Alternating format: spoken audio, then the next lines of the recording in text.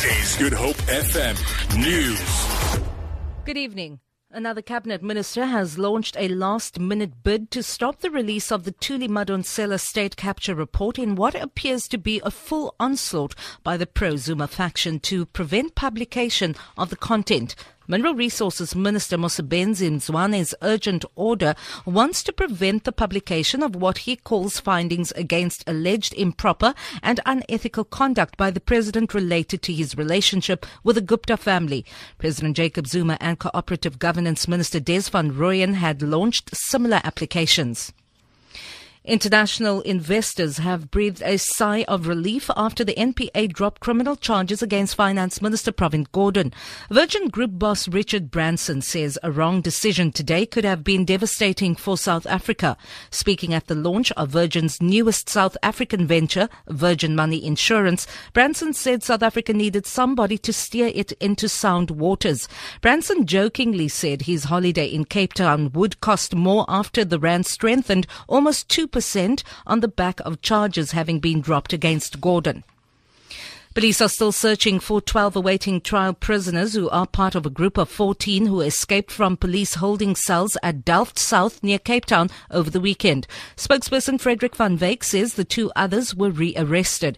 He says the men are dangerous and should not be confronted by the public. They confronted a police officer while in custody and overpowered him. The officer has been treated for injuries.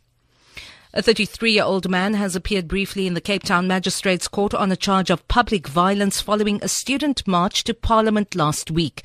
A photograph showing him breaking a window of a police vehicle went viral on social media. The man was arrested at his workplace in Observatory on Friday.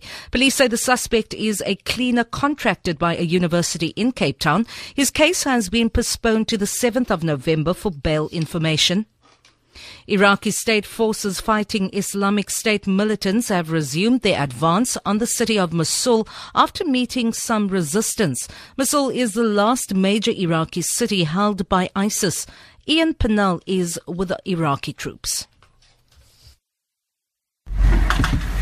We're travelling with elite forces from the counter-terrorism unit who left their bases before dawn. At about 5 a.m. they rolled out across the desert, encircling the town of Bezwaya, which is less than 3 kilometres from the city limits of Mosul. Hundreds of troops in heavy armoured Humvees, together with tanks, bulldozers, have been advancing on the town, firing heavy caliber weapons, tank rounds, and a fighter jet's been overhead circling.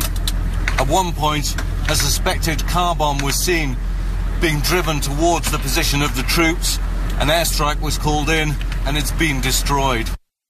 On the currencies market, the rand is trading at 13 rand 53 to the US dollar, 16 rand 45 to pound sterling, and 14 rand 80 to the euro. Gold is trading at $1,275 an ounce. The price of Brent crude oil is at $48.59 a barrel. For Good Hope FM News, I'm Vanya Kluter-Collison.